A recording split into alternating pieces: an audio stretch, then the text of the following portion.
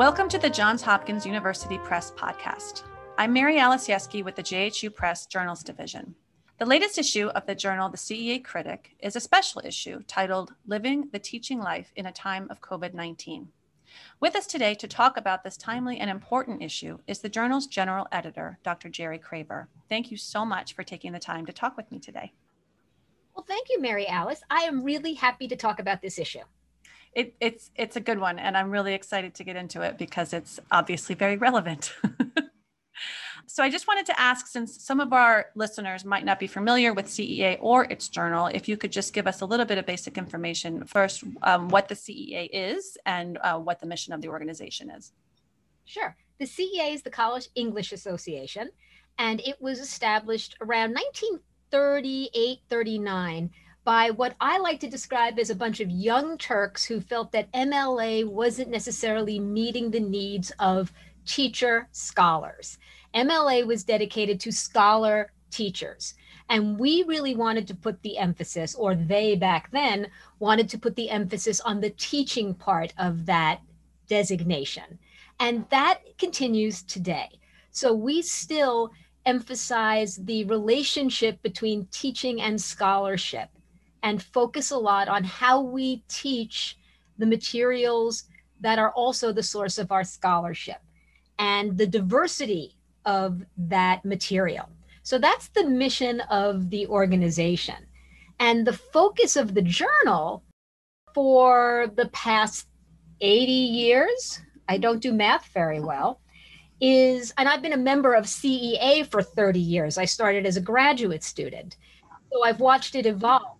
It's really exciting to be able to go and see annually at our annual meeting all of the same familiar faces, many of whom I went to graduate school with. So we're still members. That's what I love about it. It's very collegial, and it emphasizes that at our annual conference, which is why not having the conference last year was so horrible to us, because wait, that's where we reconnect.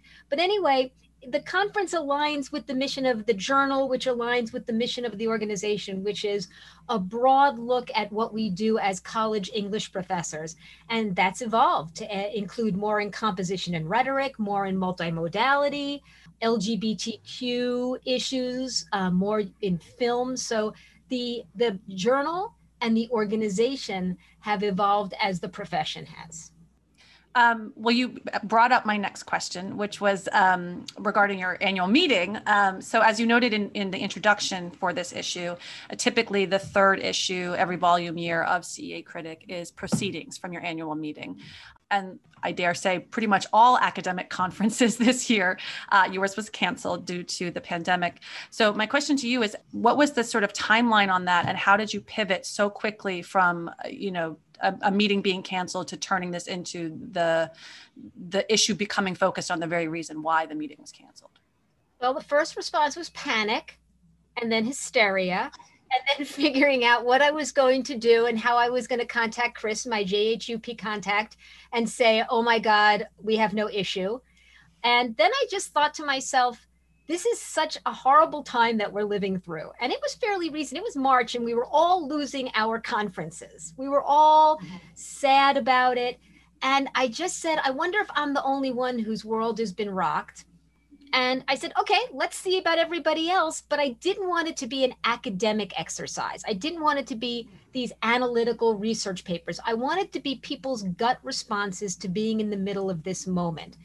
And so I realized I could send out a call for papers, short little papers, the way the proceedings usually is. They're not full-length papers because they were conference presentations. And in the way that the proceedings tries to capture a picture of the conference for the audience of readers, I wanted this issue to capture the experience of COVID for not necessarily members of our organization, because all the people who contributed weren't, but to people in our profession, these small moments that they they have to address in this immediate pandemic. Once it happened, I was like, great, this is this is a brilliant idea.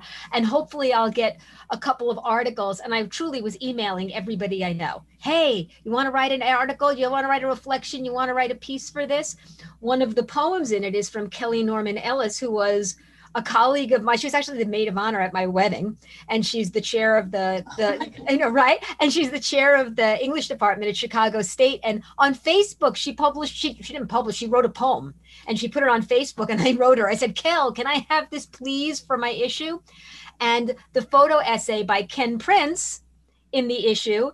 Ken Prince was my husband's best man at the same wedding. There were only 4 of us at the wedding. We took off and did it, you know, on a Saturday. But anyway, Ken was his best man, and he's also a registrar and a photographer. And I'm like, Ken, you got any pictures? So I was tapping people I know. And then all of a sudden, all these other people started submitting stuff too. So it was, you know, it was a wealth. I was overwhelmed. That is charming and delightful that it's such a family affair for you. I guess, well, my question is, so you kind of started asking people, but then there was a relatively formal call for papers. And so once that came out, what was the response? I think you were kind of surprised at the response. I was stunned by it. I'd go on, I'd get emails. I'd find things we have a Gmail account, and all of a sudden I'd go on and there'd be 10 emails from people either asking if their idea was good or just submitting things. And then I realized they were coming from everywhere. They were coming from around the world, and everybody wanted to tell the story of their experience and what they were going through. And I think because it was so new then, it was, writing about it didn't feel like an ordeal. It felt almost exciting in these early days. I think now I might get a more miserable, they're tired of it kind of response. But I posted it in all of the regular call for papers sites and just started getting people submitting their stories of all kinds. I got creative works. I got analytical essays, people who were talking about an E.M. Forster story and how it fits in with this. People talking about a play that they saw, but others talking about how they had to shift their teaching or what it revealed to them about the lives of their students. And so it was so hard to choose because I wanted to hit all of these sort of subtopics, but I felt like I could have done, 3 issues. And just interestingly, we're at the proof stage now. And when I realized how big the manuscript was, I wrote to Chris and I said, I think it's too long. I think it might be longer than usual. They're usually 100 pages and this one's 144. And he said, all of the upper people were fine with it and allowed us to have this really exceptionally large. So I was really even happier then. You guys have always been great to me. So. Oh, well, I won't take credit, but thank you. I mean, it's true though. I mean, I think it's just another example of everybody making quick and important changes to how you do your job. We suddenly have a journal that's twice as big. We got to make a journal that's twice as big. Yeah, exactly. And you touched on this sort of the fact that there were so many responses from so many different countries. Is that normal for CEA Critic? Are you mostly, student educators in the States that are submitting? This was sort of a abnormality in terms of the global reach? Well, we often get global submissions, something that we like to cultivate. One of our long-term members is actually from Belarus. She comes to all of our conferences and she's published in the journal. And we try to cultivate, we try to be a place for international scholars to feel like they have a home here. And an interesting story is, I was thinking about this when we were talking, or when you were asking me in some questions about language, about things that were challenging, and working with second language learners here, or second language speakers. I'm sorry, English is not their first language. And we made this conscious decision not to over edit because we wanted the natural voice of people who were not native speakers to come through. But one of them wrote to us and said, given your willingness to help me with my language, I now feel empowered to submit my work to other English language journals.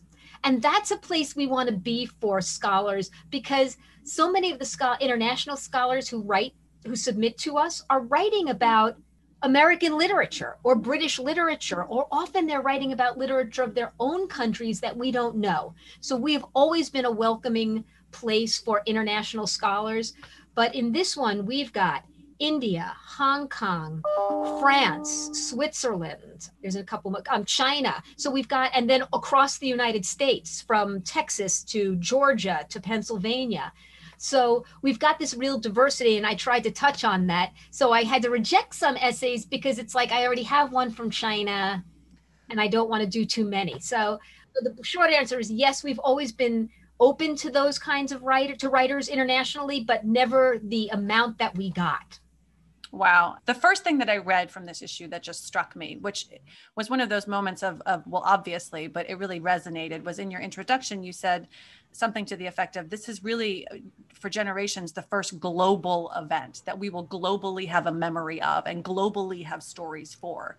And as much as, you get sort of depressed thinking about that, it's everywhere and we're all dealing with this, but then it's sort of, there's a strange sort of hopefulness to that. Like we're all going to be telling these stories, for generations. I told my son just like a couple of days ago, your grandchildren are going to be like, Grandpa, what was COVID like? This is so true. I say to my, and in one of your questions, you were talking about now, how it's been months after this all started. That's my next question, actually. Yeah. Good. This is perfect because I see it in my students are feeling the effects. I teach English courses and I do pre-service teachers. So I've got two different types of students, and they write to me and say, Jer, I'm beside myself. I'm in a panic. I don't know what to do. I can't read. I can't sit still. There's a sadness that's coming over them, and not because they can't be with their friends, just overall sadness. And I said in class just yesterday, hand to God, I teach Tuesday, Thursday. I said to them yesterday, guys, wherever you go in the world, people will be talking. They'll say, do you remember you could be in Antarctica because they can't come back. All the scientists are trapped down there because of COVID. You could go to Africa. Wherever you go in your life, people will say, yeah, 2020, where were you? Tell me one other event, right? World War II didn't touch the world the way this was. My husband was saying Y2K. I'm like, I think places that didn't have the internet were really worried about the crash. So it really is this wonderful moment of unity that hopefully will give them some solace. But I do see this sadness. And a lot of the people who wrote articles were seeing that even early on, that they're in some of the things we say, that their students were just at 6s and 7s, didn't know how to make sense of what was going on and fumbling through.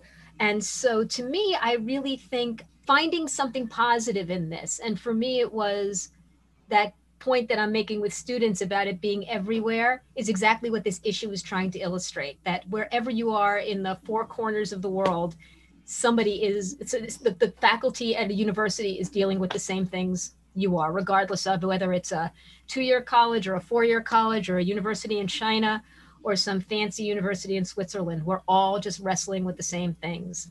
Mm-hmm. Yeah. And beyond academia too, and it's, I think it's also helped everybody realize how, all the, and this isn't one of my pre-written questions, but the sort of disparate parts of your life, everybody realizes that we've all gotten like 9 different bubbles. It's like you're a parent, you're an educator, you're teaching kids, you've got your own kids, or I'm caring for my mother. Everyone suddenly, the rest of their life has sort of become a little more apparent. And I think it's hopefully, at least for me, I feel like it's giving everyone a little bit more empathy for what everyone deals with.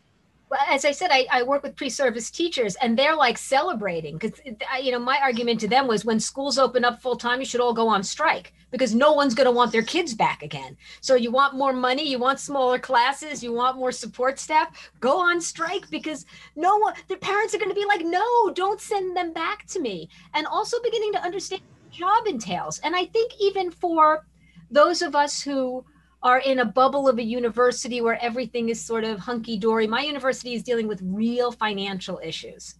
But even at every university, the financial issues are one thing. The how do I educate and care for my students is another. And I think what this issue reveals is what the mission is of the CEA as an organization. And that is to think about what we do as teachers and think about how we care for our students. That we are the caretakers of their social and emotional well-being.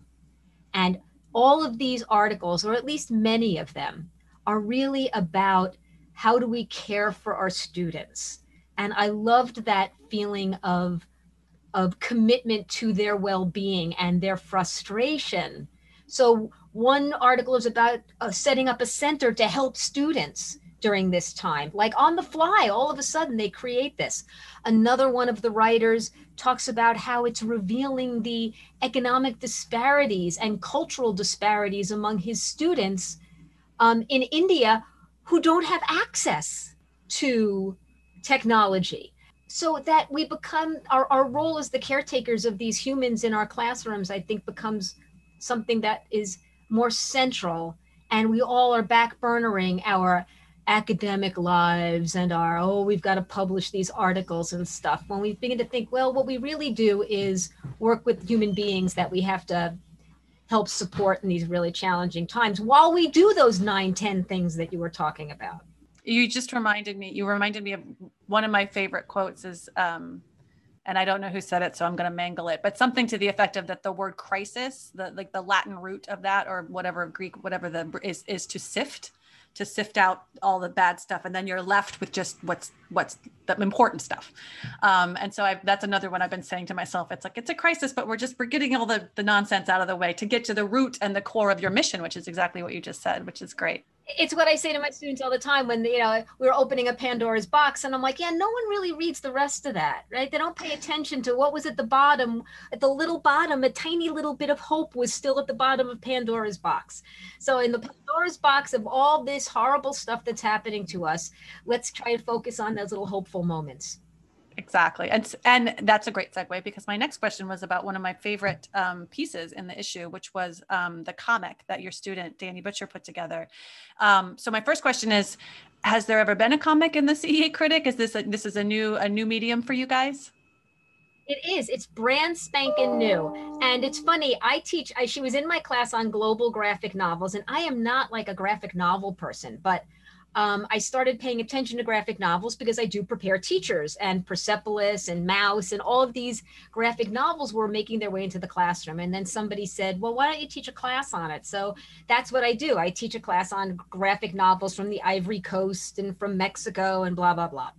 And so I'm not really an expert in comics theory. We read Scott McCloud, who does comics theory. And they are far more adept at this than I am. And she just wrote to me. She's going to be a future English teacher, so she's in our program. And she wrote to me and said, I made this comic.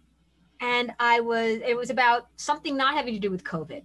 And I thought it was great. And I said, oh my God, this is like raw. It's a very raw kind of comic, and I said, but I thought it was amazing. So when this issue came about, I said, would you want to, their final project could be making a comic. And I said, would you want to, and we had gone online. So I'm sorry. This was the class that I was teaching, and then we shifted online. And so she sent it to me and said, look at this. What do you think about it? And that's when I said, yes, I want you to make one for my issue. And so she came up with the comic that's in there that really gives you a sense of the student's eye view, both the early, the newness of it when she's got the screen with all the faces, the sort of synchronous class going on. And now when I see her, she's feeling the effects of it too. She's beginning to feel a little stressed and a little anxious about, what it's going to be like being an observer in a classroom when it's online as a pre-service teacher. But I really felt it was important to have a student voice in there, to see what it was like from the other side. We often publish the work of graduate students because we like to be congenial. As I said, I've been a member for 30 years. I started as a graduate student. I was brought there by John Shawcross, who was a former president of the organization. And so he brought his graduate students there. My husband, who is the managing editor, I think, of the Critic and teaches at CU Boulder, he was Dr. Shawcross's student as well. So there's a connection with bringing new young blood to it. I bring my graduate students there. And so I really thought that having a student's voice in this and a new mode, speaking in the mode that is comfortable to this generation, the comic, I just thought it was a natural to me. I was so excited that she wanted to do it. It's great. And it really, that and the photo essay, visually, it's such an interesting issue also. Yeah, it's not just this tome of essay, even if it was, there's something very organic feeling about it. It really feels real and genuine, and not just, like you said in the beginning, not just like academic, we're going to discuss this analytically kind of tone. There's a very human feel to the whole issue. Capture, that's what the organization is. If somebody wants to know what the organization is in a nutshell, this issue does it, because there are a couple of like more intellectual, actually one of my colleagues is in it, Kenneth Chan, and he is a film professor, and he writes about being Asian in a time when we have the China virus. What is it like? This idea of this connection. So there are some that are a little bit, it's the conference in a nutshell, because it's some serious and some analytical, and then some very personal, and then some creative, and then some multimodal. And in fact, one or two of the essays that I got were on the occasion of COVID. I thought this, and I said, you thought this, let's turn that into an article for the next issue that I'm going to need, because it was just on the occasion of COVID, whereas I wanted this to be about the COVID experience, not, I was new on this play, COVID gave me the time. That's not a COVID issue. That's not a COVID. That's not a response. Yeah. Exactly. And I wanted it to be, there were great essays, so I'm going to use them elsewhere, but I really wanted this to be, this is what COVID did to my world. Yeah. And I think it's so important. I mean, despite the fact that we're living in the age that we're living in, and everyone can post on social media and blog and all that, to have a real tangible record is so important. You know what I mean? Because despite the fact that we are content dizzy, journals, scholarly journals really are kind of a much more permanent record than just, a year's worth of Facebook posts. So I think there's an importance to that, which journals does more so than other medium. And it's so much faster than books. So you able to respond to this so quickly, it's just really, it's a special thing, I think. Yeah, I'm really, it's funny. The last big issue we did was the anniversary issue, our 80th anniversary issue. And I did that was a double issue. And I thought at that point that this was something that captured the story of the organization, and it did, but it was a lot of, and it was a lot of interesting things and little small pieces. And it was the trajectory of the organization as it evolved, or the journal as it evolved over 80 years. But this one really captures the spirit of it's replacing the conference, and it captures the spirit of the conference in a way I really wanted to. And I don't know if they've made it public yet, but we are also not going to meet next year. They've just canceled the 2021 conference. I know, don't tell me, I got to figure out something fast. And I'm heartbroken by it. In fact, I have to go in and edit out my introduction, because the last line is, I can't wait to see everybody. And so I think the organization knows now, but yeah, that one damn broke my heart. It's like, wait a minute, as I said, that conference is so essential to the character of who we are. And so at least maybe in 2022, we'll be maskless and consider smiling faces. Yeah, now I'm trying to figure out, great, what am I going to, at least I have a year to come up with the next proceedings. Not quite as the emergency situation. COVID too, maybe, COVID too. Bite your tongue. The last thing I wanted to ask you were a couple of questions. I'm going to sort of bounce your own questions back on yourself, because I was also quite taken with the questions that you asked in your call for papers, which were really just sort of open-ended, almost personal questions, like, tell me about your experience. So I wanted to find out your answers to those. The first of which was, and this is a big one, so you can answer it as big or small as you want, which is, how has everything that's going on affected your scholarly endeavors as a teacher, as a professor, for better or for worse? Well, in terms of scholarship, I'm really lucky. I'm on the back end of my career. I'm just trying to figure out, I'm ready to retire. I just have to figure out what I'm going to do until I find something to do in retirement. I'm not retiring, because I'll just sit around the house and watch hours of Dr. Pimple Popper and eat. So I've decided that, and you feel free to leave that in. I own my watching Dr. Pimple Popper. Anyway, so I'm like, okay, what am I going to do with the rest of my life? So I have 4 articles that I've just simply backburnered, although one is a project that I'm really excited about. But I just said, I don't need them. I'm not like, but I do feel for my junior faculty colleagues who still feel the pressure of being an academic and having to perform. Our university has paused the tenure clock, which I think is helpful, and I think a lot of universities have. But even when you pause it, all you're thinking about is, oh my God, what am I'm going to have even double to do next time. So in that sense, it doesn't affect me. I'm teaching face to face, as I said, because I can't imagine doing synchronous teaching, and it's funny. My husband and I are both at retirement age, and we've both said we can't let this be the year we retire. We can't end in masks, not being able to deal with our students. And next semester, I'm still teaching face to face. And in fact, I'm going to teach a class of 35 in a room that holds 200 because I need it for the spacing. And it's a class that I love. It's the class I look forward to teaching every year. And I'm really anxious about it. And I'm filling it with all my own students, so I can hope that they'll talk more. But as a teacher, it's just not what I want. And, it's something that I thought about. My administrators are keep saying, oh, I keep hearing from the students that they like this hybrid model, or they're really doing well in the synchronous. And I said it to my class yesterday, again, because I taught yesterday.